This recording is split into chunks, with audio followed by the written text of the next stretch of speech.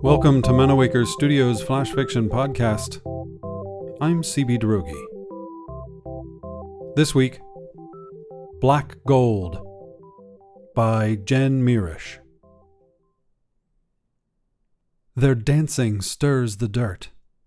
Their laughter wakes Bruna. She glides above ground and observes. They're about 20, she guesses. The same age that she was when she last walked these hills. They've left behind the graffiti and cracked pavement of the city. Belo Horizonte, it's called nowadays. Beautiful horizon. The view is lovely from up here. She knows it well after 300 years. A bag of food rests on the ground. They're dancing, smoking a pipe and singing along to music which appears to be coming from a smooth black stone held in a boy's hand. Bruna stares in wonder. How different the world has become. The three boys are dressed in short breeches, like the ones Bruna's father and brothers wore around the house. The girl strangely wears pants, with holes ripped in the knees, but her jacket is adorned with embroidery. Bruna peers closer. Something about the girl is familiar. It tingles in the marrow in Bruna's bones, which lie buried 4 feet beneath the girl's shoes. Bruna drifts next to the girl's long hair, watches sunlight wink off her gold earring into the soft fuzz of her cheek, and inhales. At once, 12 generations expand out of the past. Scenes rush before her consciousness, collapsing into a single ironclad link that connects her to this girl. Bruna listens until she hears a name. Luisa. Bruna wasn't supposed to love Jiao.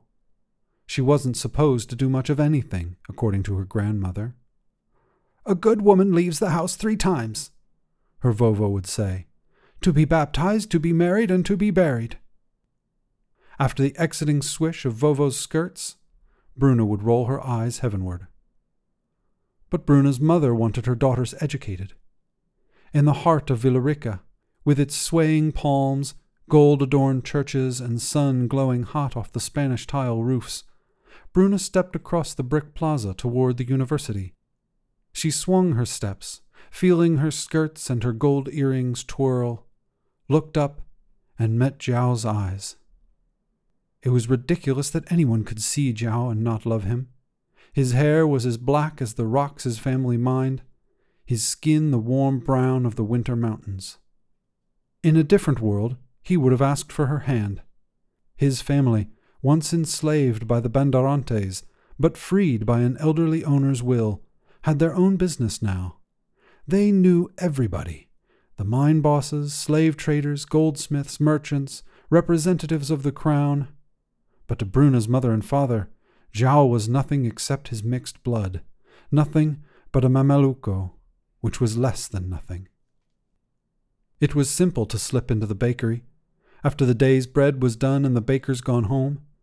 Together they reclined on flour sacks next to the still warm ovens, breathing the cozy scents of yeast and crust, talking of everything beneath the Brazilian sun, joining their lips to taste love sweeter than Madeira wine, dreaming of a different world. Louisa smiles at the boy, Gale, who holds her hand, but when he turns away she looks at Caton, the quiet boy with the shabby clothes. Gale tells stories loud and laughing about how he will make it big and get out of the favelas. Ulysses laughs at Gale's jokes. Caton steals glances at Louisa as he fills and lights the pipe. When a fast song plays, they all get up and dance. Bruna listens and watches with delight. It's been a while since she had company. She had lived long enough to catch a glimpse of her child before the nuns whisked him away. Her family wouldn't claim their disgraced daughter, and neither would the Catholic cemetery. Finally her brother had come, carrying her into these hills, digging the earth himself, placing her jewels gently into her folded hands. Now she knows. Her child survived and had his own children, and they had children, and now one of them has come to her. The years brought many changes, Bruna has learned. People still speak Portuguese, but the king has gone. The church remains, but sinners are not cast out. Men and women marry who they love, but poverty still limits what people can become, and family is sometimes all they have. Bruna makes a choice. This girl will not go unclaimed. Stones shift, gold rings tumble down a slope into the girl's pocketbook. "Sell them, Louisa," whispers Bruna.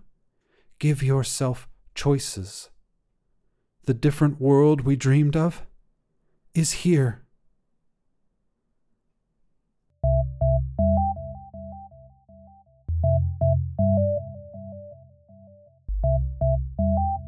This has been Black Gold, written by Jen Mirisch.